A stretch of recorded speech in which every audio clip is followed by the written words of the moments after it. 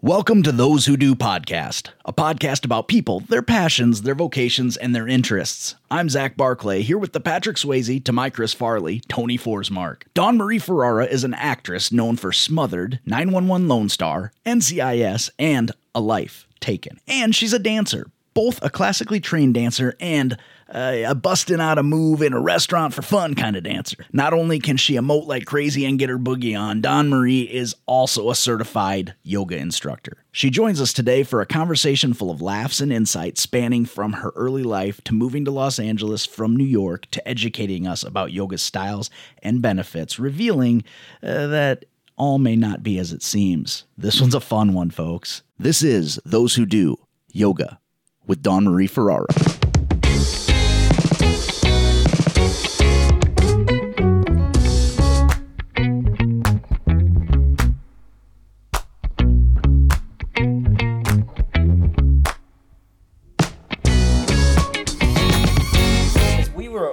In Valley Glen, I think, when you and I last did a scene together. Yeah. Oh, okay, gotcha. And then we moved over here right Got after. More bang for your buck. Well, more bang for our buck. I mean, Reagan teaches at the university, so we're just four blocks away. Yeah, I saw and that. So she and she's now the chair of her department. So yes, she got named chair of her department. So. So she'll be on your podcast next. I recommended that yesterday, and he's like, "Why would anybody want to hear from me?" I mean, are you kidding? I mean, she's going to talk about rocks and stuff. She's a geographer, so. I mean, wait a minute. I seen who's going to catch that one. Geographer. I used to joke that just to get her goat, I would be like, well, when she got her master's, she got to see. Which ones get the big circles and little circles in a map. And then when she got her doctorate, then she could do the stars on a map. Yeah. It went over real well. Yeah. This is the key to a happy marriage. And it has nothing to do with what she's not a cartographer. That would be a cartographer, and she's not a cartographer. So every time I come to visit, I have to make it clear that I side with Reagan. Every time. She gets me in the divorce. Because really? Yeah, wow. I can't. And how long of this friendship is going on? Like when? 25. Oh, okay. Because what are we, 2023? Yeah. About 25. Wow. Close, yeah. Wow, that's interesting information for you to have right now. Yeah, it really is. 25 years. Bye. Gone. Yeah, but I mean, she's nice to me. I'm nice to you. That makes a big difference. I'm nice to you. Wow. I mean, no. Relative to your worth, I'm very nice. That's fair. That's really fair, I suppose. Spoken like true friends. I don't know how I could argue with that. We're going to talk to Dawn here about DawnMarie, sorry. Thank you. Okay, let me get rid of the space. How's that sound? Nope. There's it goes. It goes the way there. Just like pen, we're going to talk to Amber Dawn at some point in time. Oh, for crying out loud! At least tell me next time. I was like, that would have been one thing to tell you. Yeah. It's one word when I gave it to him, so I was figuring he'd be like, okay. I just thought there's a typo. I don't know how you do that all the time. Well, I can. It happens all the time. I got hired once to MC an awards banquet for advertisement agency. And it was one of those deals where I asked them ahead of time. I was like, hey, can you give me the phonetic spellings of the names so that because, like my last name's Barclay and everybody wants to say Barkley, or they want to spell it Barkley, but it's Barclay. And so I'm very sensitive to that. I was like, I don't want to mispronounce somebody's name. Well, they never gave them to me. Oh. And so we had. And he's from Iowa. He doesn't deal with exotic names. I don't. We could just as easily do this via Zoom when I get home and just cut him out of it entirely. That would be fine. Oh, God. So we had there's a band called Stable Days, and it's spelled Staebell. And then there's a construction company, Stabell Construction. Stabile? Stabell. It's Stabell and then Stable. So they're very close, but they're spelled exactly the same. And so I kept bouncing back and forth because I'm just like I couldn't remember how I said the last time, to the point where people are yelling at me. And these are your advertisers. They're the it was an advertising awards. So like they were winning awards and things. And I just felt terrible. But I'm like, these people that hired me for what they would literally later pay me a $75 Fairway gift card. There's no industry standard in Iowa for anything. So I got to go grocery shopping, which was exciting. Nice. What are you doing? Turn off your phone. Huh? Turn off the phones. Oh yeah, that's a good idea. You can just say these things out loud. Yeah. I was don't like, know. that's a cool photo on your phone, Tony. What are you showing us? Thanks for sharing with us. That's phenomenal. This is me at the last movie I did. Yes. It took my recent photos and made a collage. And Sure, it but did. mostly it's usually my cats and my children. But that got in there. Which would be more pleasant. But oh wow, I love you. I love you. I love you. And so, thank you for coming in, DawnMarie. it was a pleasure. It felt like no time at all. It was over just like that. It was faster than the drive, even. Really.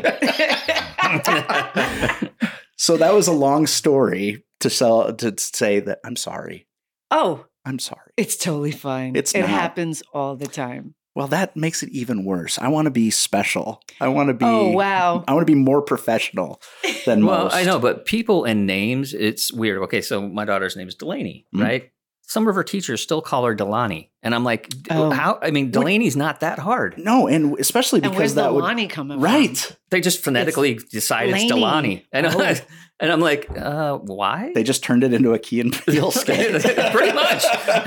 Well, hey, Ron. No, that's the whole thing. I said, you know what you need to do? You go in next time, you write down your name, D''Laney. And then they'll go, oh, Delaney? No, they'll say D-Laney. They're going to mess it up any which way they can. Always. Hey, Ron. Hey, Ron. Oh, remember the guy last year? His name on the back of his jersey was Ron. Yeah, it was. He actually had an apostrophe there. Yeah. We were at a football game. And because Aaron Rodgers, people sometimes go, hey, Ron. Hey, Ron. But he actually had Ron. I took a picture. I found it amusing. But yeah. Yeah. So I'm excited because we get to talk to DawnMarie about not just one topic. Like we get to learn about you and where you grew up and all of the fun things with being from New York. Uh-huh. And then on top of that, I'm excited about talking about yoga because I know nothing about it. Oh, you're perfect. Right? Yeah, I know nothing about it. So perfect. I would love to get you on the mat. Yeah, and I'm super. The only exposure I have to yoga is P90X. You're right. Yeah, right. That's not really. Unfortunately, yoga. She's been exposed to me and yoga and how I'm very bad at it. Yeah. Oh, I guarantee you, I would also. I mean, I'm incredibly flexible for as round as I am, but that's where it ends. Yeah, but I'm not incredibly flexible at all, and so it's a lot of pillows. Yeah. And yoga's not about flexibility. Yeah. It's about flexibility of the body. It's more about flexibility of the mind. Right. That's the kind of stuff that's exciting to me. What's going on? I don't know. That's the other one. Hey. Are you going with them? Okay. Be safe. Don't talk to strangers. Unless they have money and they want to buy you. Or candy. Or looking for a puppy. 14. Mm-hmm. They're looking for a puppy. That's fine too. Beautiful children. Did you leave the animals in your room? Good. I love that she's conscientious enough that even though we're hollering at her, she's like, I'm supposed to be quiet right now. Not talking. So I'm excited because it's completely foreign to me. Like other than, what you see on TV or you hear people talking about. So that's kind of what this show is about, is taking things that are very specific and unique and then kind of blowing them up and finding out what they're about. Yeah, what they're about. And, because the show's called Those Who Do. Those Who Do. You are the those I do. who does. And I do. Right. And you do, right? Forget about it, I do. Right. But everything that makes you rolls into the thing that you're interested in, the thing that you do. So that's why we're also really excited about talking about you. Oh. So that's kind of where we're going to end up with this car crash. I don't see a car crash. And you are like the opposite of me. You move well, you dance well, you do yoga well. I do none of those things well. So, and I disagree. I just think that it goes back to the mind. But like dancing. I mean, DawnMarie is an excellent dancer. You have joy when you do it. Yeah. And every production I've ever been in, like it's either we have to have special things for Tony because he doesn't move that well, or like I did Oklahoma, and I'm like, I'm going to be Old Man Carnes. I'm going to be on top of the hay wagon. Everybody else is dancing. With I'm jazz hands? Yeah, whatever they're doing, I'm not doing it. You're not. You're doing I'm just up there going, yep, doing a little, side sway. And then I did Annie. They asked me to be the butler, Drake. And I'm like, that's fine, but I don't dance. And they're like, okay, you can just stand on the side and then they'll all dance. And that's where I sit in the whole thing. We did Oklahoma together. I was Allie Hackham, and they cut my song because I do not sing. How did you book this if you don't? Oh, no, this was in college. It all makes sense to me now. Okay, gotcha. Okay, yeah. I basically got cast, I think, because I was as tan as they could come up with. Yeah. He's supposed to be Persian. Yeah. Yes. Well, but I was also a huckster. As that whole idea was that I was a scam artist. But This story gets worse. Yeah, it was. I mean, it worked out, but yeah. So that's us. Like there's the things that he and I'm just going to share this as a part of it. When my in-laws met me for the first time when they came to see this show, and I was playing Old Man Carnes, and so I was dressed up and had vocalization as an older guy, and they were like, "How old is he?" And they were really concerned for a second. I'm like, I guess I did my job, but and then they're like, oh, thank God, he's a really talented actor. when we did Matchmaker, my aunt overheard somebody in the audience say, "I didn't know that they could have faculty in the shows," and I was like, "Yeah, I'm balding. Leave me alone. Like, it's not my fault. Like, there's nothing I could do about it. Propecia has been proven to only be like 48% effective. What am I supposed to do? Just be old, I guess." Yeah. So yes. So we are kind of in awe when we see someone that can do more than one thing, because it's pretty easy to have a thing, but to have a wider scope of what your abilities are is what people find interesting, I think. Yeah. So, quadruple threat. Yeah. Yeah. I think of that saying. It was something that just came out recently. The full quote. You've heard jack of trades, right? Jack of all trades. Right, yeah. right. And that's used as a put down. Don't be a jack of all trades. Right. Mm-hmm. The full quote is jack of all trades, master of none, oftentimes better than a master of one. It goes back to Shakespearean times. Nice. With everybody who worked in the theaters, they had to do all the jobs. And so, I just said that because it just made me think of that quote when you're like, oh, well, many things. You're doing many, many things. And our society has forced people to think like you have to choose one way. Right. You have specialization. Yes. Yeah. Right. Yeah. Which is unfortunate because it doesn't allow people to grow. You really get tunnel vision and you're stuck. You're pigeonholed. Myopic. You become myopic. And that's not good for anybody, really. I mean, if you get, my heart surgeon, I want them to be just mostly good at that if I ever have one. Yeah. There were certain, yeah. But I do want him to do yoga and meditate outside and so have a nice balanced and life. calm and balanced. A balanced life. This is all I've got. In case, oh my please God. don't let me screw up. In case something goes wrong, they handle it well. I suppose. Gosh, now everything is different. Like my whole life's been a lie. I never thought of it that way. I hope I never have to have heart surgery. Let's just toss that out into the universe. Yeah. No heart surgery over here for Zach. Please. Oh, they get in there, find something else. Be like, this is really fatty in here. I don't know what you've been doing. I know what I've been doing. What about your life choices have sent you here with a fatty this thing over here? It would be easier if I told you the good things I don't do than the bad things that I do. Yeah, exactly. Yoga, don't do that. Yeah. I'm not opposed. So when did you get into yoga? Was it from dance or was it from just wanting to explore things? Well, I had always been a dancer. Mm-hmm. I've been dancing since I could walk. I joke that I, probably was dancing in my mom's womb, and trained. And when I moved out to California, coming from New York, that transition mentally was harsh. And I started to see these signs for yoga studios. And I was like, let me try that. And that's literally how I started, because I started to go and it started to help me mentally. So I didn't want to kill people here. Wow, I really do need it. I really do need it.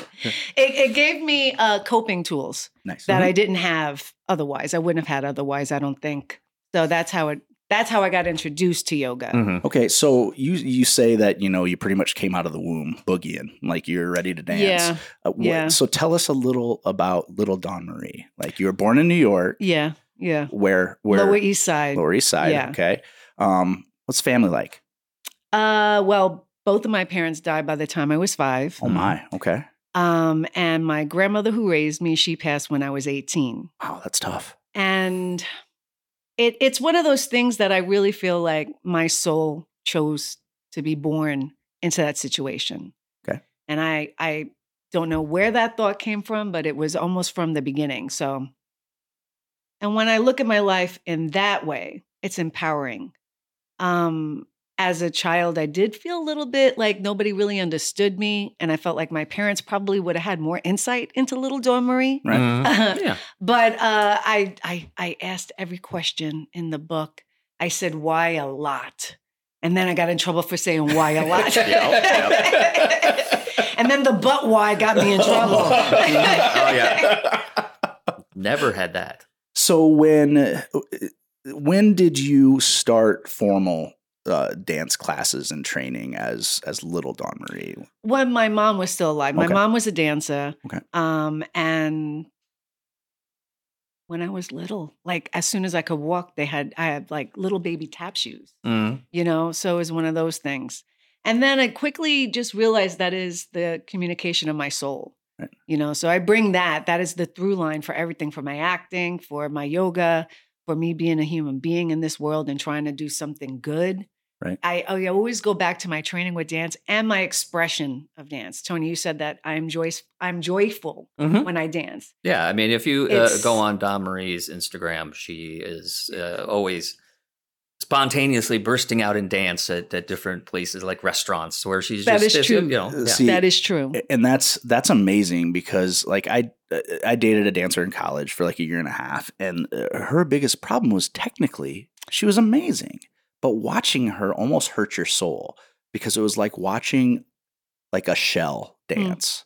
Meanwhile, we had another friend who wasn't as technically proficient, but God, I loved watching her dance. You just gave me goosebumps. Yeah, everything was happening, and it's like, this is amazing. And to see somebody who really feels the movement, and which is what you're describing, what Tony's describing to us, is like that is so important. In the arts, like I mean, anybody can read a line, or anybody can do or be taught to do a movement, but to have the passion that you have for it, like that's why I'm excited about today. I'm very excited about today, because like that's interesting, and it's so fulfilling, not only for you, but the people who interact with you. Thank you. So your preferred salsa? Would you do? Well, I did do contemporary, jazz, hip hop. Hip hop is where I work a lot, or worked a lot, and salsa is what I worked in. Samba. I worked professionally in those genres. Right. When I see you burst out, it seems more salsa. It's more salsa or like Samba. Disco. Okay. And samba is it's all mixed up. In there. Yeah. It's all but true that. Yeah. It's anything that's where I initially like live. And if it's a hip hop song, it would come out more. I could see that. Well, and hip hop really pulls kind of from everything, and does that hybridization of all these different, especially different ethnic dance movements, just because it's so evocative. Like, I don't listen to hip hop music at all, but I can watch hip hop dance all day long. Oh, well, hip hop comes. A lot of it comes from jazz. Yeah. So it's really an American created music form, as well as jazz is. Yeah. So because and as true American, it just takes all of these things and just melting pot, right? Yeah, and makes it unique, and that's neat. That's really neat. Even like I said, even not listening to the music, but watching the dance is fun. Like it's just, you can just feel it happening. And why do you think you haven't listened to, or do the hip hop music thing? I don't know. It's just kind of one of those things, with music. It's like I'll hear it and I'm like, oh yeah, I mean, it's creative and it's technically like I can see the genius in it, but for some reason it just doesn't. It's just not my thing. And well, for me and a little bit for you, I mean, when we were growing up in Iowa, there was no hip hop channel. There was no, and so it wasn't. There was an exposure issue as well. Yeah. So I mean, we would hear bits and pieces like way back. Salt and pepper would be something that you'd hear on the radio, but you wouldn't hear much more than that. Well, and especially in Iowa, I live in a town called Waterloo, and it's very industrial, but there's a very clear delineation. If you were a white kid listening to hip hop, it was like, what are you doing listening to this? Oh, that's unfortunate. And it is, but I mean, Iowa is it's very, I won't say segregated, but it's like there are unfortunately there's race roles, so to speak, of it's just kind of stuck in time, and as most of the Midwest, I mean, you're not looking to the Midwest other than, luckily Iowa was the first state to legalize gay marriage. So we did that. They would look at you like Malibu's Most Wanted. They would be like, "Why are you being like that?" Yep, it's like that's when all you're doing is enjoying the thing. Doing the same thing, right? And so it's a little bit nurture versus nature. I think you just get surrounded by certain stuff, and my dad's listening to Quiet Riot and Rat, and I'm like, yeah, I'll do that. All right, and that's kind of where what got inundated, and that's just kind of where I stayed for the most part. I mean, it wasn't New York. Yeah, let's put it that way. Well, I'll just say it's funny. People, my neighborhood is the Lower East Side, so low that you'll be in the East River. You go So we had those rules there too. I'm Italian and Puerto Rican. I wasn't Puerto Rican enough to be hanging out with my Puerto Rican friends, and I wasn't Italian enough to be hanging out with and I had to fight a lot because I was the brownest girl. So, it's like that in a lot of places. The difference is that hip hop was born in New York. Right. It really, really was the birthplace, and it exposed a lot of economic differences and racism, and it gave voice to the oppressed. Right. And that's what jazz did too. Right. Absolutely. Yeah. And provided opportunity where there hadn't been before. Like it's like I said, I can look at it and see all the genius of it. And it's just like, well, because you're an artist, so you could actually appreciate the skill that it takes. Yeah. I don't have to. It. Right. But you go, wow, this is amazing. This is not something I could ever do, but it might be cool to give you something. And then I just throw on some Quiet Riot on top of a hip hop routine. Oh, now see that kind of stuff I can get way behind. Gotcha. Like I love that. There'd be a lot of head bobbing. I don't know if there's a lot of. Oh yeah, there would. Yeah, only one part of my body pretty much moves when it comes to. Yeah, and what part is that? It's just pretty much just I can kind of your neck. That's hip hop, baby. That's hip hop. You're right. Oh, that's right. I'm a dancer. Dance routine is done. When I took modern dance in college, we had to do a performance, and I just couldn't. My instructor, he's like, man, you don't have it. You don't have the rhythm. Like I was struggling. I'd gone to him. I was like, man, I don't know why this isn't clicking with me. So he ended up just like, I tell you what, for your performance, write a sketch for us and bring it up on stage. And it was so much fun. But I was just like, I had gotten to the point I was so frustrated that had I thought you said. Didn't he say turn off your phones? No, do as I say and not as I do, whatever. But it would have gotten to the point that if I would have pushed too much harder, I would have hated it. And at least this way I didn't come out of it with a negative experience, So it was just something that I had to know my own limits. I was just not good. Same experience, same class, different time. But I was in the modern dance. I was just the centerpiece for all the people to dance around. I just had my arms out and they dance around. And that's important, though. But yeah, that is important. It was like, I didn't do a lot of that, but they would all move around me and use me as I really feel like you lost out because you probably would be a really great ballroom dancer. I can see that. I can tell you right now. Partner dancing would probably be where you would shine. We did a show, a Shakespeare show that was like a hodgepodge of different beats that were all tied. It's called Shakespeare's Women. And it was some of the pretense of it is that it's during a gathering and there was dancing, ballroom dancing involved. Okay. And that Kelly Bartlett had to I love that tasked, you guys know who Kelly is. Well, I mean, she was tasked. Her and Melissa were tasked with teaching me how to dance. Oh boy! And one of them I think it was Kelly was like, I can't do this. Oh my God! Okay, I want to teach you guys at least. You know how to do a 2-step. Well, I can. I mean, it's part of it is because I was a wrestler that the flow is different. It's like more set, but it's the same. It could be. I'm going to give it to you right now when it comes, because I do fight. I learned martial arts with my brother. You are going with the person and you are trying to think of the next move so that you can get somewhere. Would that be accurate to say? It would be. I think it was for me more timing. The beat and the keeping it. The movement was not. Do you find the movement, and then what you're talking about is the musicality. When you find the musicality and you find that you get yourself into the pocket. But the movement, it's first you have to get the movement, just like we have to get the lines. Right. You have to get the lines before you could actually do anything. And it's the bridge between those two things. And I think because you're a wrestler, I think that I do feel you're a dancer. I really, really do. Is there a way to dance by rote? Like you learn lines by rote so that you learn them and then apply it to them. Because I wonder if that would be a way to... You know what I mean? If you're there's like even to like it that way, in sometimes you have a scene you're working on and it's not like somebody could rewrite it. You get hired, you're on a show, and there's a moment where you're just like, fuck, I can't get past this moment. It doesn't make sense. Like it's not coming out of my mouth quite yet. And that's usually an indicator that something is going on with you and you're fighting the character or something. Right. You're not connecting with the circumstances correctly or whatever. Right. And you use it as a spotlight for that. But how you have to technically get over it is repeat that. What I do is, as coming from my dance background, then I will repeat the 3 words before and get it to get past that place, to get it smooth.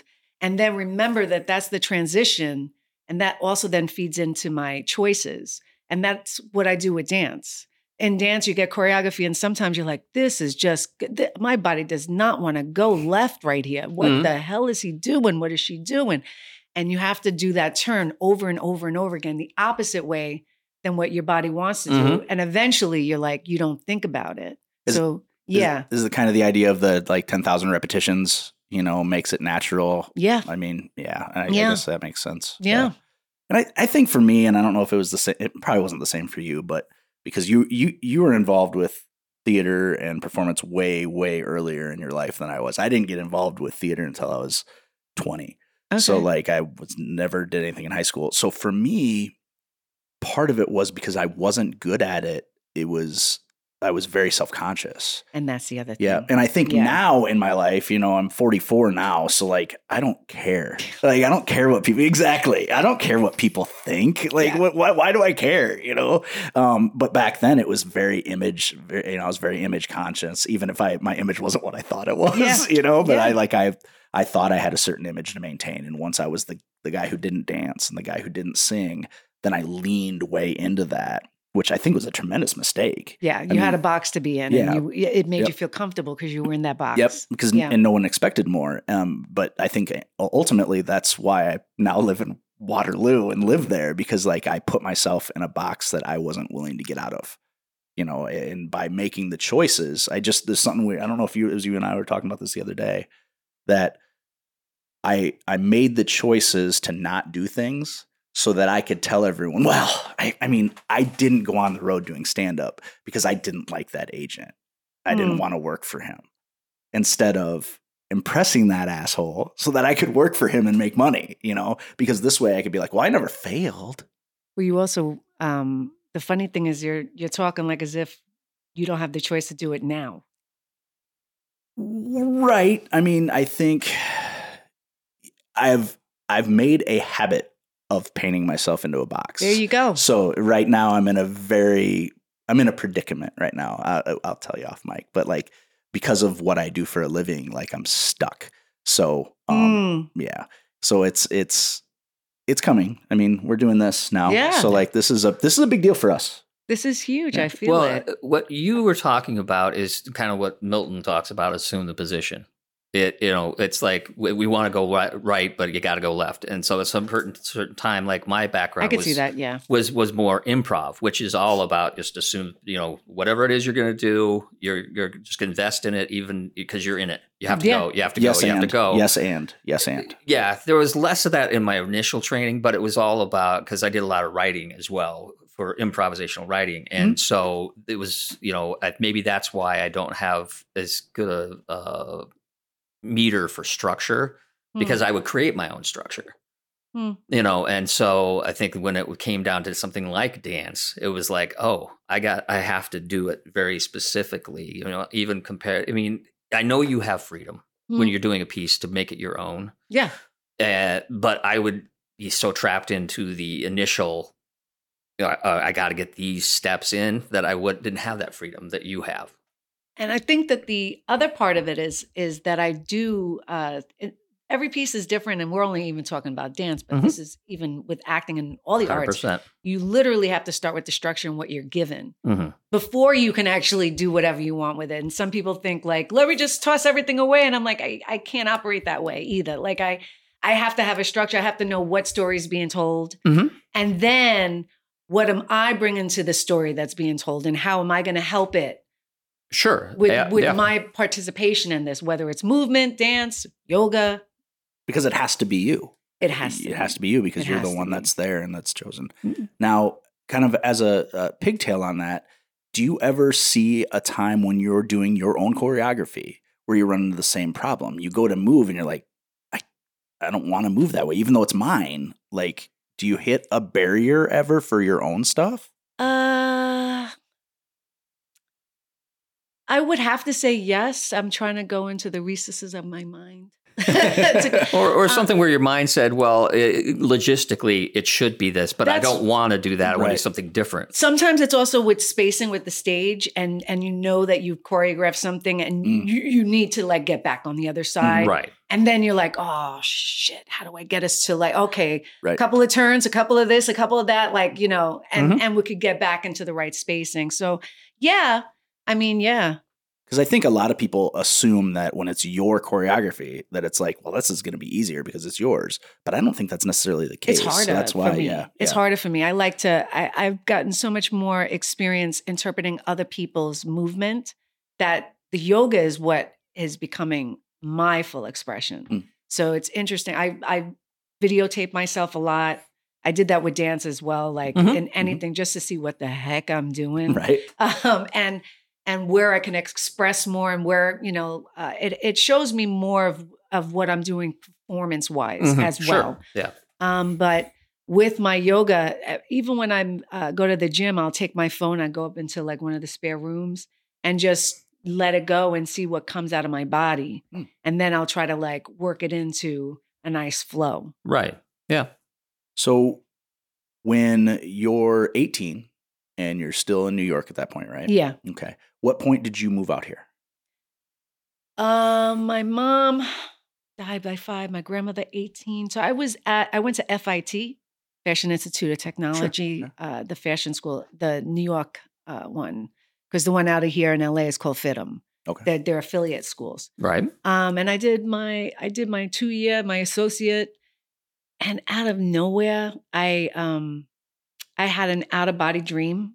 I don't know how esoteric you guys want to go. Get it? No, yeah. Get it? I want to hear this. This is how you got here. Yeah, so, this is how I got here. Yeah. And long story short, it was during spring break. And one of my spring breaks, it was the second year of my 2-year at FIT. And I had a dream in bed. I had an out-of-body dream. I noticed myself going over a map. Noticed it was the map of the United States. Quickly started noticing it was taking me across country to California. When I woke up, something told me, go to California. And I was like, well, wait, that's weird. I don't know nobody. Are you sure you weren't watching the Beverly Hillbillies? Yeah, Like it was on in the background subliminally. California's the place you got to be. It could have been. But then I realized that my spring break was coming up, and I was like, you know what? So I had a huge connection to my intuition and to the other side of living, which I feel like is the spirit world. That's what it's been shown to me. And I got my own ticket because I've been working since I was 15. And I came out for spring break by myself, landed at LAX, and a voice came to me and said, move here. And everybody I met supported that. Like, I was like, this is pretty okay. Like, this is good. And it's still warm and it's April and okay. Yep. I went back home, got a couple more jobs because nobody was going to give me money to move out here. And I moved out here that September. Wow. Yeah. And I didn't come out here to act like knowingly. Right. I know now that I was being led to act, but that is what happened. That's how I got out here. Wow. That's incredible. Where do you think the dream came from? Like, what do you think the impetus was? Oh, I know. Yeah. It was my spirit guides. Yeah. I always, I also feel my mom, my dad, and my grandmother always around me. Yeah. And I really do feel like if I would have stayed in New York, I would have been a shell of myself. Right.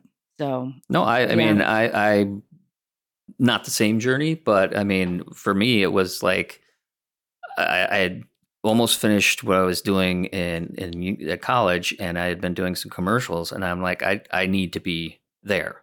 I didn't, and so I just left. I mean, I finished that semester, and then I'm like, I'm going to LA, packed up my car, didn't even have a place when I got here. But as soon as I got here, I'm like, yes, this is, and I since I've been here, I'm like, this is the place I should be just holistically. I mean, like, it doesn't matter what I'm doing. It's like, this just seems right. Yeah. I that fascinates me. Like, both of the stories, like the idea of believing in yourself enough that you're like, I'm going to go there. I don't have friends there. I don't have a place to live. And then to just go and just be all in.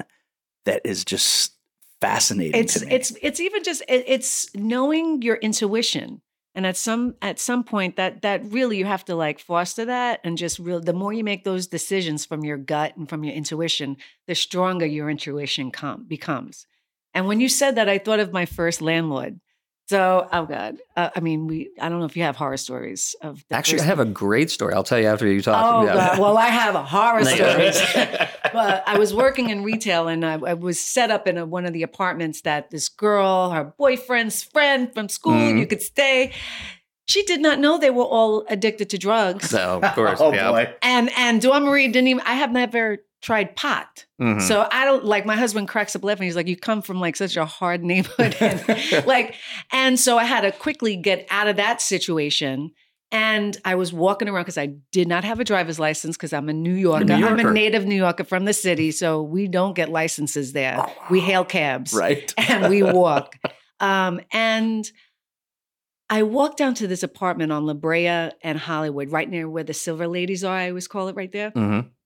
And I just walked in and I saw that an apartment for rent, right? And I put my application in, and I was just like, I just wanted to make this happen. And it was one of those things like, stay here, read my friggin' application, and or else I'm going to keep it moving. Yeah. And the guy was so sweet.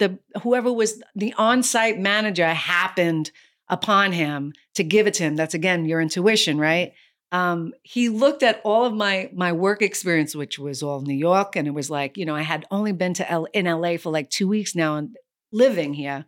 And he was like, all your references and all your employment looks great from New York. Yeah. It's all empty on this side. And he just looked at me, like with that quiet pause. And I was just like, don't worry, I will have a job. And it was that determination that he had no reason to trust me. I had $2,000 to my name, which was like first and last month. Yeah. And I got a job a couple of days later by walking the streets of LA. I got a restaurant job in Sunset Plaza. But, it's one of those things. Once you start making and you listen to your intuition, the universe conspires to support you. You can't. Well, so that's not a horror story. That's a good story. I just went over the most horrific parts of it. Well, don't do that. Okay, Yeah. So it was horrific. Okay, I want to know. It was heroin. It was spoons. The previous. It was that part of it where I was just kind of like, "Whoa, is my stuff going to be safe? Like, am I safe? Like, I'm clearly not." No, The street girl in me was like, "Oh, yeah. Well, then our stories aren't that different in that way, because I came in, a friend of mine drove with me, and I was staying in a hotel. That's which where hotel? I went. It was over on Sepulveda, which I at that time called Sepulveda. I was going to say Sepulveda. Yep, 100%. I asked him yesterday. Wasn't that the guy who did the pod race against Anakin in Star Wars? I didn't know even how to say it. Well, not only that, we were driving by Coldwater Canyon and Laurel Canyon, and they all say CYN. Mm-hmm. And I'm like, what's a sin? Well, you just moved to LA. You're going to find out.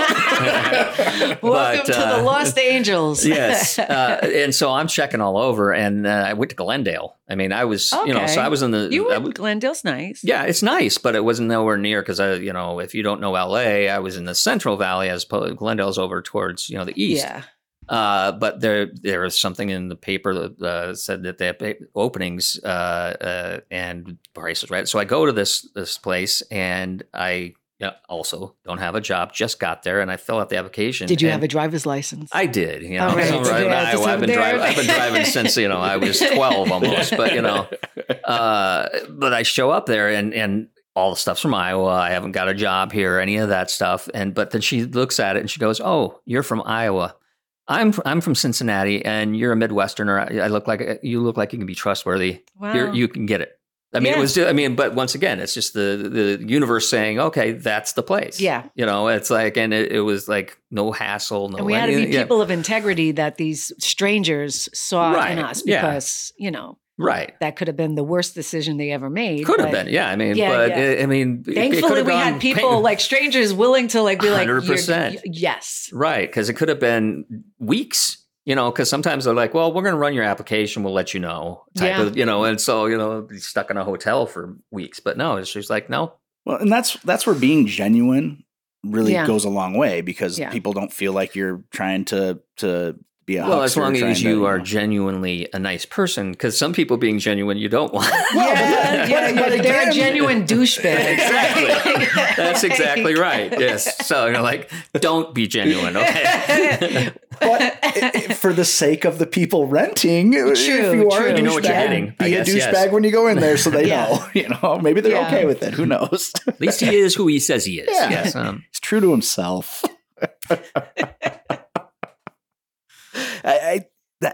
It's crazy. I wish more people had that kind of, it's really a quiet confidence too. It's not going in and being like, hey, I'm awesome and here's why. It's just walking into a situation and saying and exuding I'm going to be safe here.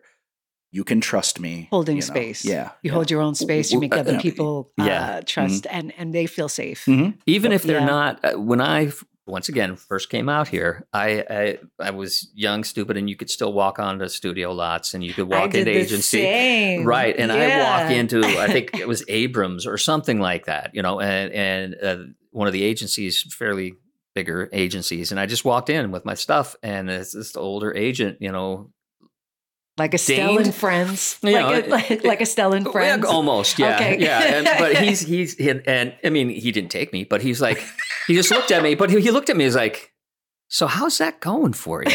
And I'm like, I don't know, and he's like, well, you know what, I don't have room for you, but good on you for at least, because it's just that's a lot of people I knew at the time that I was hanging around with had that confidence to go ahead and go like, I'm going to go on the lots and let them kick me off. I'm just going to go out and do and see. And it takes a while for you to learn what's good and what's bad. But he had a little bit of begrudging respect for the fact of that's not how we do it here. But, good for you. Yeah, I mean, it's not like you never asked for permission. Exactly. Never do. Forgiveness. Yes. Forgiveness is always welcomed if you do something, but you ask for that. But right. I mean, and I got so many auditions that way. I got to know a lot of casting offices that way because I did not walk in like a douchebag. I just walked in like myself. And I also used to get the breakdowns and then would know that I'm somewhere like I should have been able to audition for this role. You were in the neighborhood of what they were looking for. Right. So like they knew that I wasn't cuckoo, you know, like, oh, this crazy. Right. Nice. I understand you're casting for Superman. Nice I'm to here. meet you. I'm going to show up in a Catwoman costume. Oh, we all know that story. Yeah, that didn't go well, but you know. Right. I mean, and I think that's the other thing is if you come on, once again, genuine. They were like, this is a genuine person. They're not trying to do something weird. I mean, I had some couple who were like, how did you get in here? But, you know, but they were never mean about it. They were just like, how did you get in here? And we have to beef up security. 100%. Basically. Well, and think about how much that saved you, too. He could have just as easily said, oh, yeah, give me I'll call you. I'll call you. But since he didn't, you're like, I don't need to waste any more time here. Oh, that's true. You know what I mean? Yeah. Like he had enough respect for you to be like, yeah, no, I don't have any room for he was you. genuinely intrigued by what I was doing. And I'm like, yeah. So, I mean, I think that you handling it that way was to your benefit still. Yeah. Even though he didn't take you. Yeah. We all agree. Because he didn't like and they still haven't. Representative Abrams still doesn't answer my call. But yeah. Like, weren't you the guy that crawled under the fence to come in that one time? No, I just came in through the parking garage when somebody walked in. That's all. That's what I did. I remember exactly what I did. I'm like, door was buzzer and they wouldn't answer. So that guy's coming in. Yeah. I'll go in with him. You walk in like you belong. Exactly. And 9 times out of 10, can you hold the door for me? Thank you. Yeah. That's trespassing. That's all right. Well, I mean, technically, you didn't go in there with the intent of creating, doing another crime. There's so maybe it's not. There was no criminal intent. No. Yeah. Well, and I think there's not vampire rules. We'll have to be invited in. So, I mean, they've really fudged that in the lore recently. I mean, it's kind of all over the place. I got questions. What are you talking about? Well, like a vampire, you have to be welcomed in. Yeah, you have to say, please true. come in. Oh, yeah. I'm like, thankfully, I don't have to deal with those rules. Yeah. So In some lore. Yes. Don't generalize. Or, I've got some friends that are adamant that nobody should have a welcome mat because that is just tacit approval for a vampire to walk right in. Oh, Please, welcome, please come in. I didn't know. Like, well, then I didn't know there was passive approval. Mine says it's always happy hour here. Would that be? No, you're fine. Like, I mean, there's not like welcome, come on in. No, that's an invitation. Okay, gotcha. It's always happy hour here with blood. Now that might be different. That's not on my map. That second part of that sentence is not honestly, on my map. I'm going to say with with your wine cellar that no vampire wants to come because it's always I don't drink wine, so that's what Dracula's famous line is. Oh, is it? Yeah. The things I'm learning here. Yeah, well, the original Dracula was like... What is that one? Because my husband, I just had a really I've been married for 24 years, and we were just talking the other day. I was like, what's the first horror film you ever got scared of? And mine was Nightmare on Elm Street because... It's a dream. Yeah. Sure. It's not real. Yeah. Like you can't talk yourself out of that shit. Right. Right, yeah. And his was the same, but then he said the original Dracula. Well, it depends whether you're hell out saying of him. Nosferatu or the original Dracula, which have you seen Renfield? The Nick Cage and Nicholas Holt new movie. Anyway, No. they used footage from the original Batman, Nosferatu. the original the original Robin Hood. Exactly. The original Dracula. Oh, okay. But they superimposed, they deepfaked Nicolas Cage's face onto the original. And that's terrifying. But it was great. It was fantastic.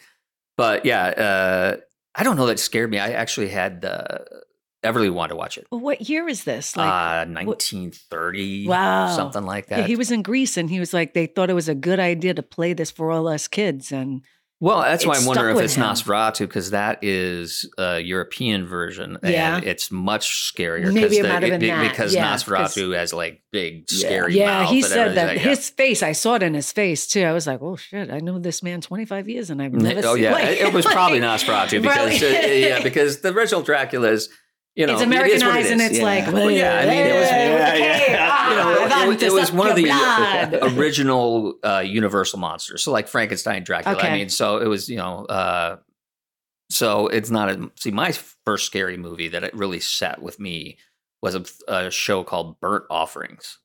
It was from the 70s, and it was had Betty Davis was the grandma, and they moved into this house, and the house would basically consume the people, and whoever's up in the top, which was like the grandma, which was Bette Midler's, they would slowly go insane, and then the house would renew itself, and that person would remain in that house. And it was What creepy. is the name of this movie so I never see it? Burnt Offerings. And I mean, they had like visions of like hearse carriages, like with horse-drawn hearses going through. Ew. And it was, I mean, it stuck with you. Yeah, It was about the same time as Salem's Lot and all those others. Okay. Yeah. See, and for me, like if you're talking a television show that was not meant to be horror, it was meant to be maybe thriller, suspense, was Threads. Remember Threads? I don't think It came out right around the same time as Day After. It was a nuclear apocalyptic, like, us and the Ruskies, and just, everybody nukes each other, and then the fallout afterwards, which I found terrifying because it came out when all of that stuff was like at the forefront of when is it going to happen? Oh yeah, we were still doing. If it happens, go under your desk stuff. Yeah. Oh, really? That'll You weren't doing that? No. Oh yeah, yeah. we No, still we're had city people who would just, if anything shakes, get out of the building.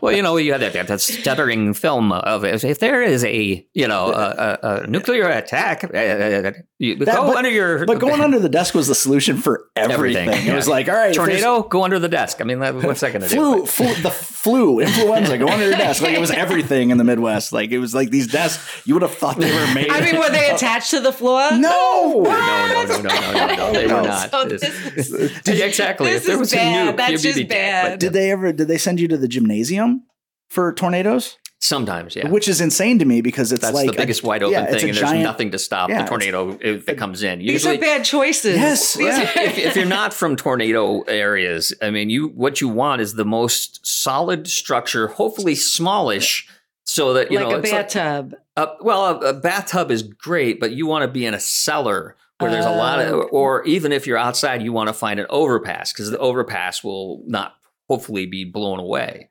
It won't because it's made of concrete. Okay, gotcha. It's made of concrete, so you just get under there. I mean, the downfall of that is then it also intensifies the winds because they're coming through. 100%. You gotta like anchor yourself, but yeah. So you find a cellar or something. A desk is going to do you zero. Nothing. good. Yeah. It's going to make you a false sense of security. It's like, oh, everything's going to be good. Oh.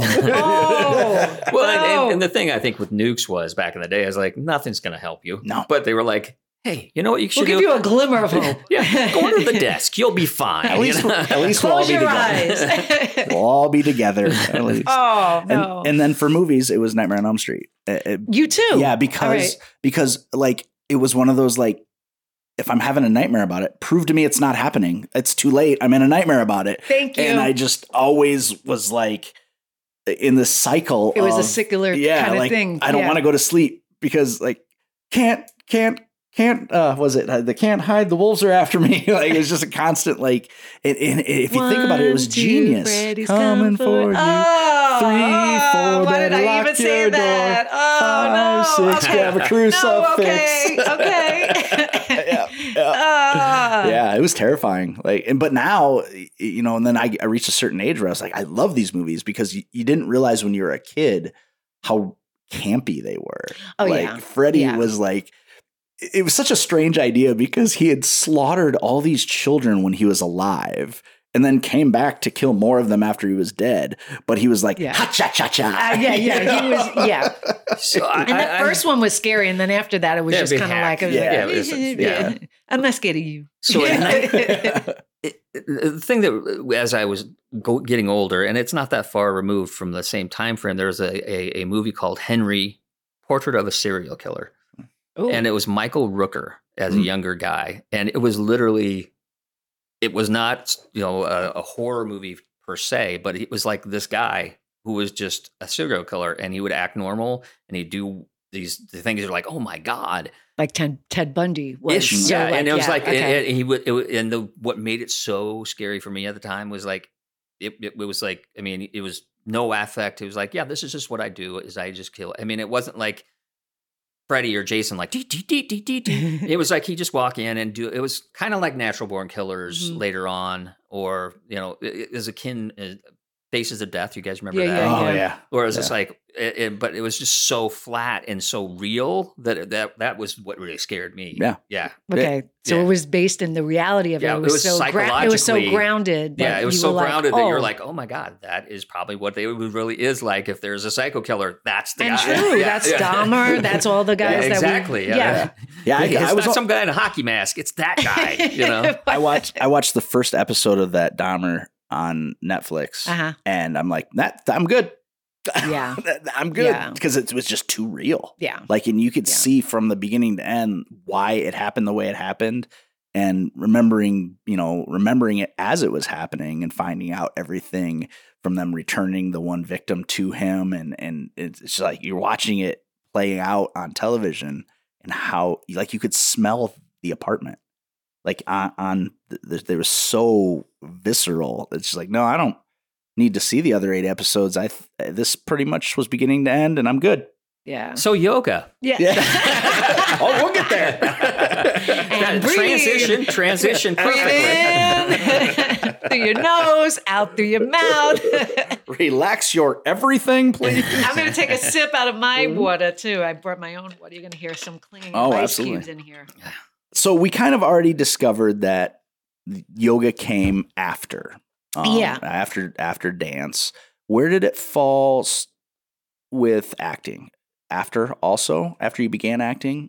About right around the same time. Okay. I the apartment that I got, my next door neighbor was in film school, and she called me one day, like, really how random. Like, what is it though? I had it. You're in Hollywood. And how random, but also because the rest of my neighbors were all hookers and pimps. And we got to get some of those on. I got a couple that I stayed in touch with. We took care of each other. I felt the safest there than I ever did anywhere else that I lived in LA because I had nothing that they wanted. They had nothing that I wanted. And we just wanted to be safe, really. And so, this girl, she was doing her thesis, whoever she had come in to do it, didn't show up on set. And she was like, can you get here? And I'm like, sure. And I got on set, and it's it's a student film. Now I know what it is, but I'm like, looking at the setup, I'm like, what do you want me to do? And it was like something in that doing of it. I was like, oh, I think I want to do this. Mm-hmm. And now I have to learn how to do this. Right. No. Thankfully, I did, it quickly came. So, like I have to know how to do it. I have to learn. There's a skill here quickly. Maybe that comes from my dance background, probably. But yeah, so I was already in yoga classes at that point too. So. Well, they just kind of happened together by just luck, really. Yeah. The acting thing, it just kind of fell into it. True. Which is interesting in and of itself because it's like, oh, hey, there's this other thing that is really speaks to you. You know, that's neat. Now, remember I prefaced at the beginning by saying I know nothing about yoga other than that it helps calm you down and it's very good for you. Now, there are different yogas, right? Yeah. Okay. Yeah. So it kind of seems like over the course of the last 20 years, they're more hybrids. Right. So goat yoga. Right. Puppies. I mean, I would try the Diamond Dallas Page has DDT yoga. Yeah. Which is very DDP, sorry. Yeah. Which is very I actually got the disc just to see what they would be because, and it's more P90X, but there's a little more yoga to it. There's a little more movement. Yeah, it is a hybrid, 100%. Yeah. And a lot of people have benefited from it, but most of all, Diamond Dallas Page has benefited from it. But yeah, so kind of break down for us the best you can. I mean, you don't have to spend an hour doing it, but like the different spend an hour, right? The different some of the main styles and how they might differ and what their benefits would be. Oh, wow. Okay. So there are so many that are that are based out of India. Mm-hmm.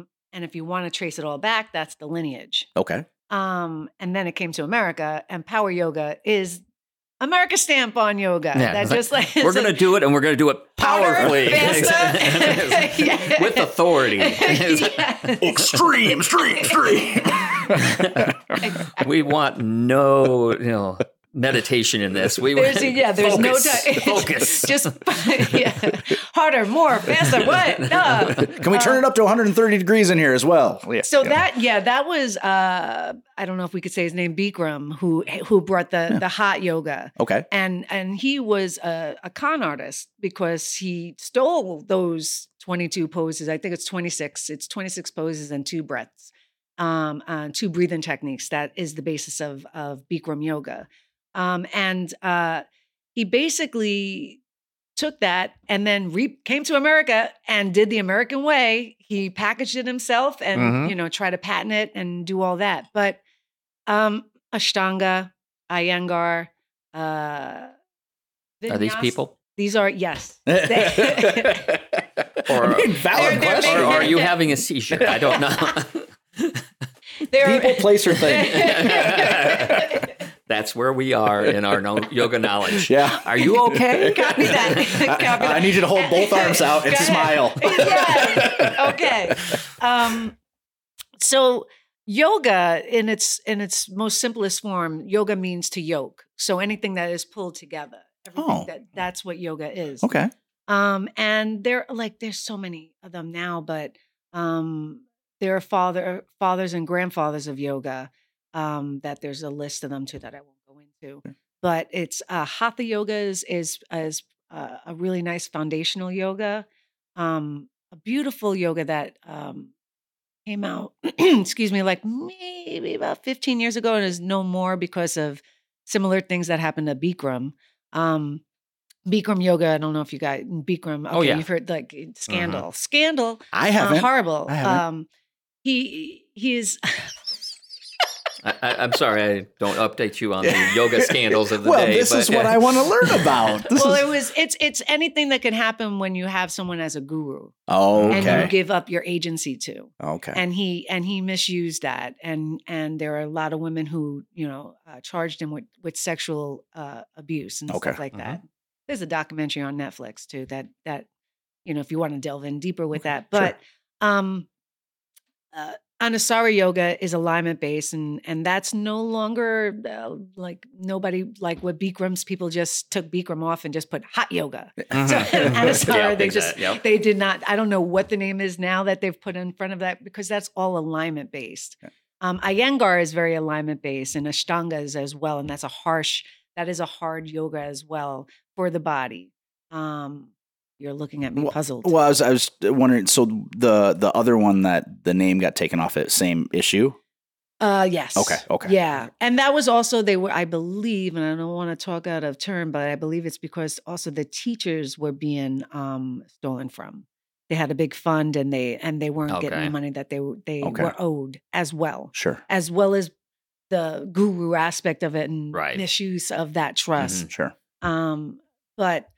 I am trained in Hatha, Vinyasa, trauma-based, trauma-informed, and Yin yoga, and restorative yoga. And what I was first led to was Hatha. That was the first thing I was introduced to. And then Anusara yoga helped me heal my body from all my dance injuries. Sure. Because I could not afford Pilates. That has always been, I mean, because we being who we are, we have a lot of friends who do Pilates. We do have people that do yoga, things like that. And it's always been a thing for me. I was like, should I be doing this or doing that? How did you come about that choice? I mean, because Pilates, is expensive. Is expensive. You can't just do it in front of a TV. I'm going to tell you, it was purely financial. 100%. Because Pilates was created by a ballet dancer, Joe Pilates, and it was a way to, heal a dancer's body. Right. But expensive. Those reformers. I mean, you're talking like $60 a class, and it's interesting now they have these, reformer replacements like sliders for but it's not quite the same. Right. But I mean, it's maybe a little more approachable now. But I've always had that in my mind of like, which is better for me? Because I think a lot of mine has to do with athletics. When I was just like yours is from dancing, some of your aches and pains and things like that. That I'm like, well, what is going to be best for me? Yeah. And a lot of mine also, not only dance, I was an athlete. Mhm. So I went state with track and volleyball, basketball, and all that stuff. You don't realize what you're doing to your body. 100%. So yeah. It'd be interesting. Yeah, some vinyasa yoga probably would be good for you. Some restorative yoga, so that it's more passive, and you get into the fascia and also then the joints with the yin yoga. Yeah. Because you've talked about, you've always had a spirituality to the other side of things. So did that marry pretty quickly for you? Your spiritual side and yoga just kind of fed into that, or did you find more as you went? It illuminated it more for me. Okay. I had always known. Now here's the. I'm fine with talking about this. I've always been a medium psychic growing up. And that's probably why I always was okay with my parents and my grandmother being on the other side, because I could speak to them. The yoga introduced me to deeper forms of meditation, which then accessed I was just like, what? Am I actually going crazy? But no, these are voices that are speaking to me. So it just opened up the flow. Okay. Yeah. Well, and you have to assume that, if there are negative things that happen to your mind as you grow and experience trauma, there also have to be positive things that you can expand and do. So I think that knowing that something like that happened and being able to talk to somebody that it has happened kind of opens things up a little bit more, because it's silly for us to think that only negative. So like if you have trauma, negative things happen, you have secondary trauma, you have cumulative trauma, you have all this other stuff. So if that exists, then there must also be positive things that happen to your mind when you expose it to healthy things. Restorative or healing. Because we focus so much on trauma and all the negative things, but when someone talks about positive things that happen, everyone's like, oh, that's not real. Yeah. It's like, because we're pessimists as a society, you know? So that actually leads me also to ask, so when you talk about trauma-informed yoga, how does that look different than, an ignorant phrase would be than standard yoga, but how does trauma-informed yoga look in comparison? Easiest way to define it in this limited capacity of not being on the mat and showing you anything. Non-visual, right? Would be the cueing. Okay. Just the verbiage. Okay. You don't want to tell somebody, grab your leg. Yeah. Or get down on your knees or it's verbiage. Yeah. Okay. That makes sense. And less push into it, more just relax and let it do its thing. And be okay where you're at. And you're always, if it doesn't feel good for you, step back, go, so that you give them agency. I've done a session with DawnMarie, and she can probably, if she remembers, speak to this. But I just remembered it now that you said it. I was just like, oh my God, did I block this out? No, it was me and my wife, and who else was there? Was it Nayo? It was Nayo. Yeah. It was at Evolution Studios. Yeah. And that was yin yoga. Yeah. And my biggest thing always has been with yoga is I have this, and this is what I have with like long distance running, all this other thing is I'm always go, go, go. I want to go full speed. And so when there's something like yoga where it's like, just relax into something, don't push it, it's really hard for me. And I think I think the spiritual side of things has never come through enough for me, because I'm always like, I have to do this, and I have to do it strongly, and I have to do it properly. That's also control. Yeah, 100%. Yeah. How would you get over something like that? Well, one of my clients that I had just recently worked with, she's somebody who is in her 20s, and it's like, I am not flexible. And I'm like, I love it. Challenge. And I just had to tell her, and she's reaching for her legs. And I'm like, be where you're at. So I like to bring people where they're at, and you're not worse because you're there. You're actually worse by trying to be somewhere where you're not. Sure. So to ground you where you're at, I get you in your body, and then your body actually feels safer. And that's when I would imagine. And sometimes that feels at odds for me, because in training for acting, sometimes you just want to be there as well. It's like, I want to be to this point and I do these roles, whether or not I'm ready for them. You know what I'm saying? Oh, you're saying, yeah. All right. You know, I mean, and the studying of it. Studying of it. I mean, yeah. until you study it, then you're like, oh, I understand that I need to get to that place. Yeah. And have it come and, learn about it to get there type of deal. Yeah, Does that make sense? Yeah. As opposed to tossing it onto the wall. It's and just seeing like what boom, sticks. and this is what it is. Is it this? I don't know, but this is, and I feel like for me that has been a challenge, and that's why I'm fascinated by people who can meditate, who do yoga, because I'm like, my mind is always like, but that's okay, is this yoga. working? Is it doing? Like, am I doing it right? And that's the yoga. Yeah. If you don't think that's happening in my mind, it is. It always will be, mm-hmm. and it's the trying to control it that makes it more that creates more chaos within. Okay, so you don't try to control it. You just, and then that's what I've heard is just let it flow through, and that happened. Go through it. Maybe that kind of meditation is not for you. There's walking meditations.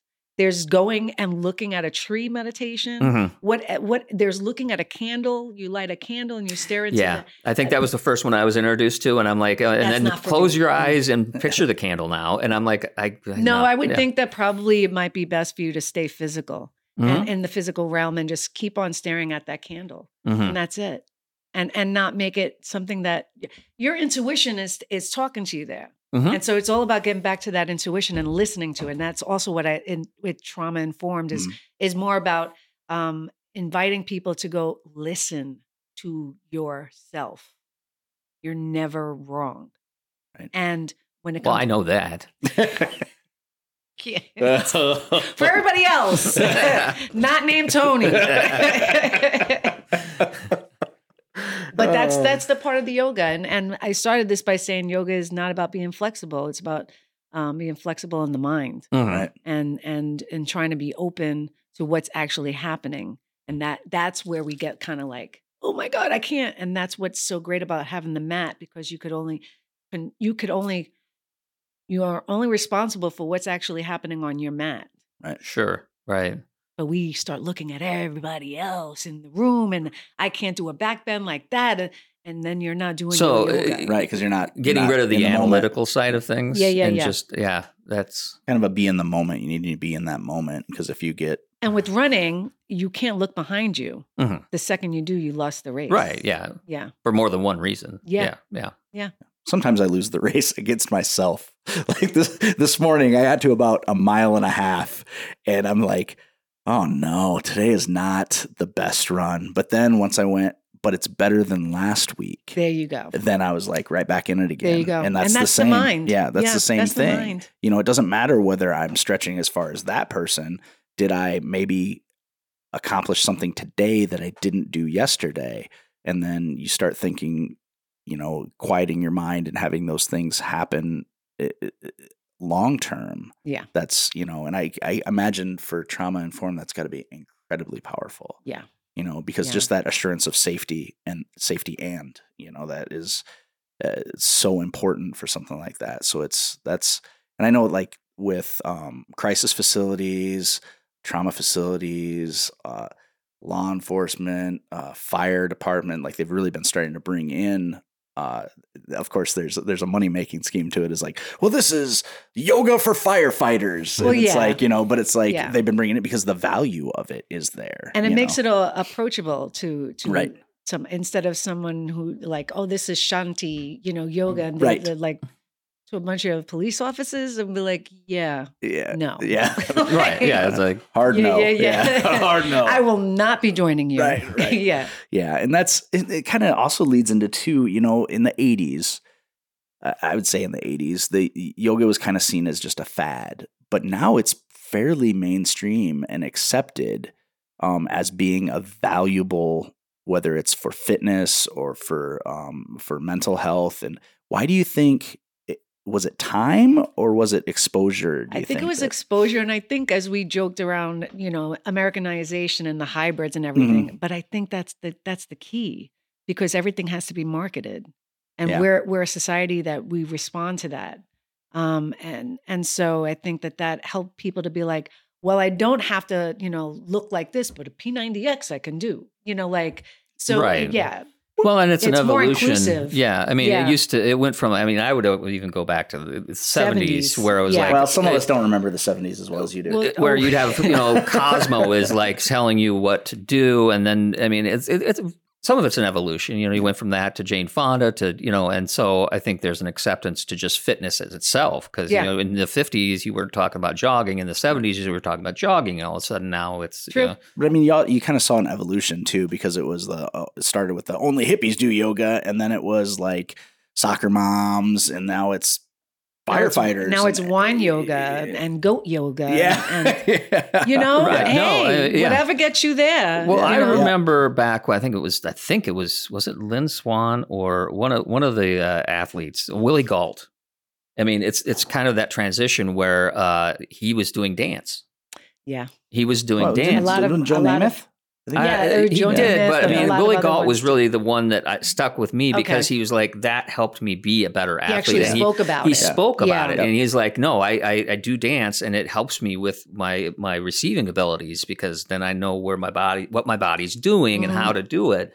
And so I think it's just, once again, you were saying exposure, but having people like, oh, I did not expect that person to be into that thing and see the benefits of like, oh, a professional thinks there's a benefit to this. Yeah. Yeah. Yeah.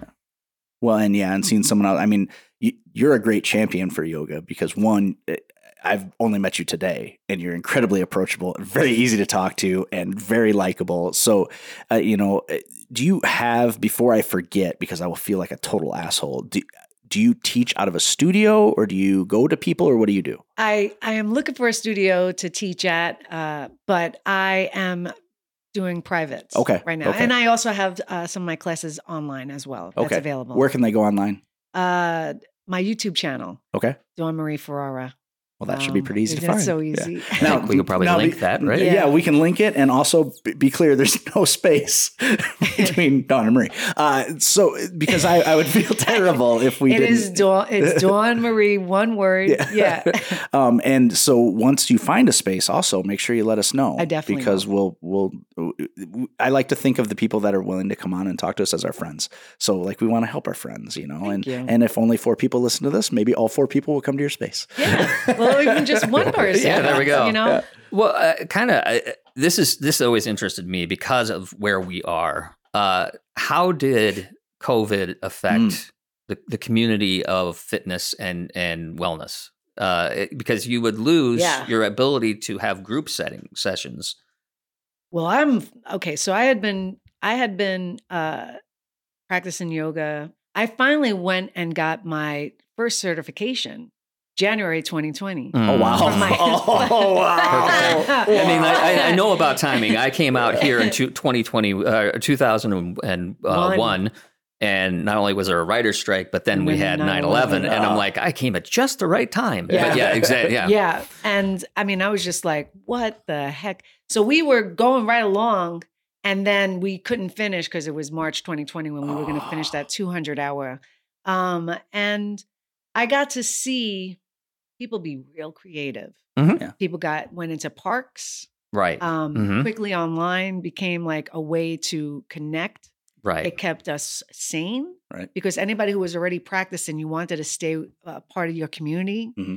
And so a lot of studios then opened up their, how one of our teachers has a studio where he teaches to other countries and other states and stuff like that. Well, not so much with yoga before the pandemic. And it opened it up for people like I could take my yoga class wherever. So there was some benefit, unintentional benefit. Exactly. Yeah. And how much of that do you think in general has carried on then? It's still now. Exactly. And there's classes now that like people outfitted their studios with cameras and they offer it still online and in person, same class. Right. And the key to that is that it's not just like a passive camera. Like the teacher will look in, acknowledge and be able to to teach the students that are on their Zoom. Oh, nice. Because you could see them. Oh, nice. Yeah. And get feedback. And get cues and yeah. And that's a special skill to be able to balance. And we started to do that towards the ending of it because that's how we started to train towards the ending of it. So, Right. Yeah. Right. Now, are you personally still doing any virtual stuff or no? Yeah. Are you? Yeah. Most of my stuff is, I teach virtually. Yeah. And some of my teachers, I still support them by taking their classes, or the class is over and I got the link and I still take their class like that. That's an important thing to note. And it's not anything I wrote down, but I'm glad you brought it up. Do you still take yoga classes? Oh, you always have to. Right. Yeah, Right. you always have to. Within the yoga community, I've got my 500-hour certification now, but you do always have to go back and get the hours. So, but it is also important because you have nothing to teach. You have to fill up your own vessel Yep. Right. for you to be able to offer it to anybody else. Mhm. Right. And so I oftentimes bring what came up for me on my mat to my classes. Right. Because it's just staying inspired. I'm in the learning phase too. I'm in practice too. You can't pour from an empty cup. Yeah. Yeah. And that's so many people who teach forget that. They think, oh, I'm the teacher. I'm the teacher now. Not a teacher. I'm the teacher. So I have nothing more to learn. And those are the teachers that you're like, should automatically discount And they sometimes end up becoming like very weird guru. Right. Well, weird guru, and my experience has been they obsolete Right. themselves more quickly Yeah. than somebody that's more holistic. Yeah. And I like you acknowledges using that word, holistic. I like that usage of it right there. Yeah, Tony. Yeah. I linguistify very well. Yes, you do. Well, because I've always been a big fan of, going out and finding things that are associated with what you do and augmenting with those things. And I feel like, yes, finding somebody else to teach you something that you think you might know, but they come at it from a different perspective. Or like you said, you're in that learning environment and learn something, that you didn't expect to learn. Yeah. Yeah. Yeah. And one of the things that I think that I particularly bring to the table as someone who's, I hate to call myself a teacher, but as a yoga teacher, is I tend to like to break up somebody's like track that they're on. Mhm. So like everybody will walk in and I like to just like, if I feel like the person's like pulling away, I'll just come closer to them and insert myself if I feel like I can. Or it's not going to sound like a sing-songy yoga class. I might just toss on some hip hop. I'm sorry, you're going to have to come in and Hey, I wouldn't hate. We'll be hate it. down dog into some hip hop. Right. So I like to juxtaposition things that don't seem like they should go together Sure. to just break it up and just be like, it's not what you think. Mm-hmm. It's what's happening on your mat. Anything I could get anybody present with, I do that. When we did the stuff with you, I was felt much more nurtured and recognized than other times when I've tried it. I mean, I did one at CSUN, Cal State Northridge, and they had us downward dogging off a wall, with our feet on a wall In an L shape? All I know is it almost wrecked my wrists. Oh, because there was so much all pressure. the weight, the pressure, and it's like sounds like prep for handstands. Almost, but I mean, I Okay. used to do that in wrestling. We'd have to do handstands and push-ups off the wall, but I was like, this is not relaxing. Oh my God. But it was in tune with, well, like I said, this is power. This is real. Okay, There you we're up go. here and we're doing the most extreme way You we can should have possibly just do it. listened to that little voice. Right. Little Tony was like, I don't like this. It was, and I then should stop. But you had like, use pillows if you need. And I'm like, okay. I do remember that. It's Yeah. so funny. I totally forgot until Yeah. you brought it up. I was like, oh yeah, Evolution Studios. That was a yin yoga. Mm-hmm. I had gotten certified in yin yoga in 2015. Mm-hmm. Well, it's like so many people don't like. It doesn't feel good. Like I don't feel like I should be doing this. A good teacher would say, well, what do you feel like you should be doing? Like what would be comfortable for you? And then you can work from there. But you gotta have somebody. You gotta have someone like me, whereas like somebody like me is like, Well, somebody would tell me that. They're like, "Oh, you don't push so far." Like I have long legs, and it's hard for me to touch my toes. I can't touch my toes very well because my legs are very long compared to the rest of my body. But I'm like, I'm gonna do it. No, relax. No, I'm gonna do it. It's a challenge accepted. Exactly. It's a challenge. But it's almost like the person teaching you might know more than you. A little bit, you hope. And could be telling you that what you're doing is not the goal. Yeah. The goal is not to get hurt. But I can show you that I can do that. Yeah. And that's why I could not do P90X, because it's like, no, I'm doing that top thing. I'm doing the top one. And I would do it, but then the next I'd be wrecked. Yeah, they're very clear on that though. It's like, okay, this is how many reps you will do someday, but if you can only do 5, that's fine. Just wait for us to start the next one. Yep. No, this guy. No. Well, because you're modified. I'm not doing the modified. You're sports minded. Yeah. And 100%. That's how we're trained. Yep. Yeah. Totally. It was, completely. And dance too. You do it so much that you can hurt yourself because you're results oriented. Mm-hmm. Mm-hmm. Yeah. I'm fine with only doing the minimum of what feels comfortable. I got the president's test for physical fitness certificate. Okay, I can do it all. Did you run the 8-minute mile? Ronald Reagan said I was good. I have this certificate printed on a dot matrix printer. It says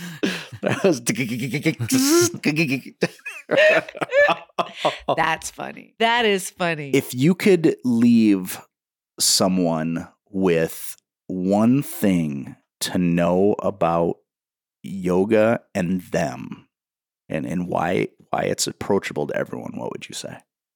Oh, wow. I mean, it's so hard to try to be concise. We've got a memory card that'll hold up to 31 more hours, so you don't have to be. Well, because I have this belief that if you say something concise, it can sit with someone. That's true.